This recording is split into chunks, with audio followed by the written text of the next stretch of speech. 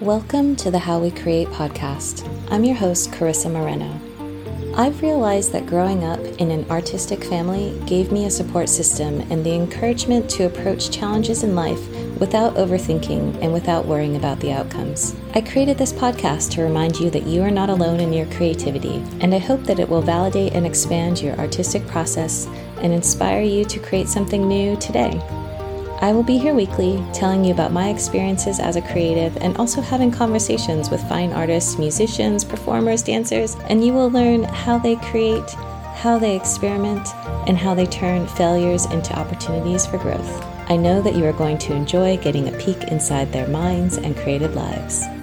If you enjoy this podcast, definitely subscribe and leave a review, but also share it with a friend.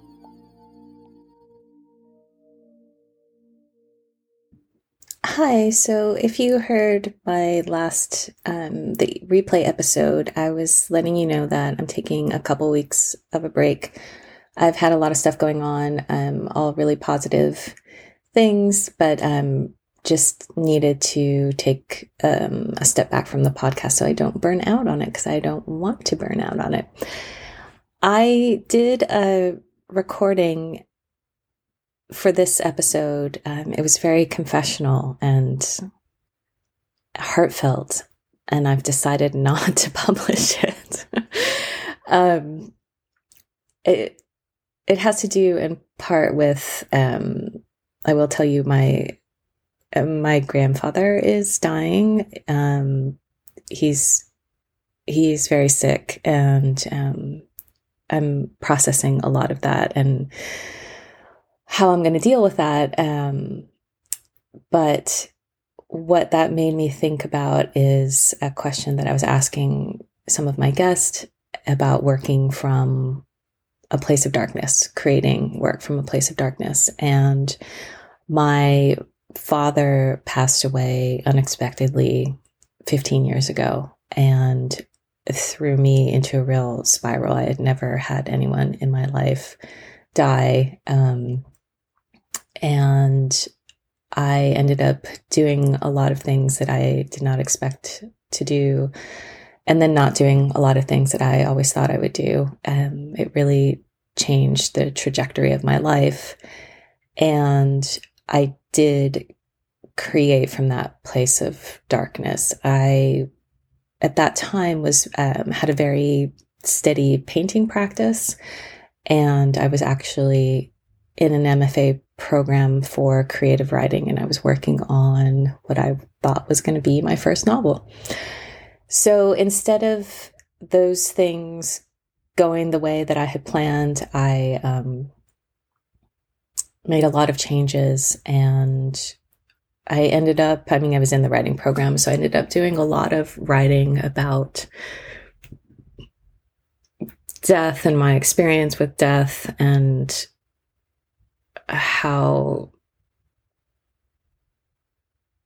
what that all meant for me. And I wrote essays, I wrote poems, and I may share one of them. It's a work in progress for 15 years, but it was about life and innocence and death and that, and how you deal with all of that.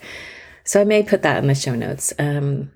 But I also read a lot and appreciated books and stories that I couldn't relate to previously. So that really helped me. And I don't like to think of art as therapy, because I think it can be kind of dismissive.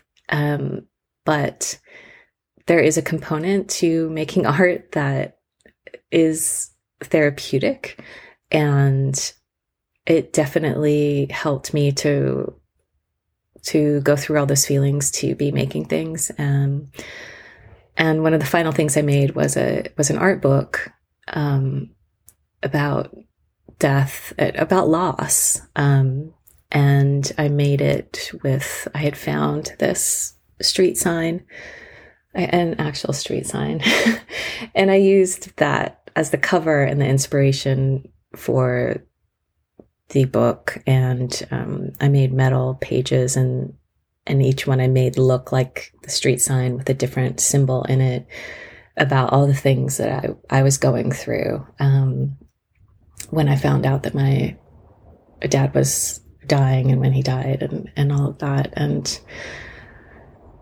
because I was in school, I had to present it to my class, and somebody asked if I had thought about making smaller books, less heavy books. Because when you make a large metal book with metal pages, it's quite heavy. And I hadn't really thought about it, but at that moment, I realized that there was so much weight I was carrying around with my grief and my depression, that particular book could be no other way than very heavy and cumbersome and kind of ridiculous, which is how I was feeling all at once. So I just wanted to share that as a time when I worked from a place of darkness, and how I was so grateful, I guess, to have those creative outlets to channel those feelings into.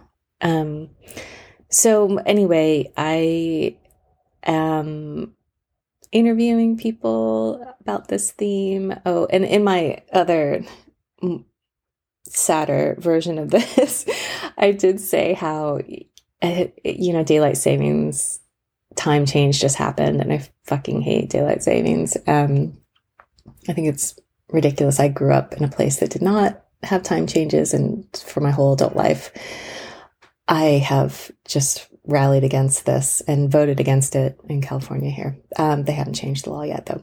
So as the days are getting shorter, and we're being submerged into darkness, I will continue this theme for the podcast, and I think the interviews coming up that you'll hear, I think you'll appreciate.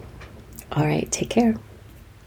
Oh, I also wanted to add, please DM me if you have any thoughts or ideas about questions you would like me to ask artists or themes that you would like me to explore. I would love to hear from you, and you can do that on Instagram at the How We Create podcast, or message me at carissamorenoart@gmail.com. Remember that you can support this podcast by making a contribution at buymeacoffee.com/howwecreate.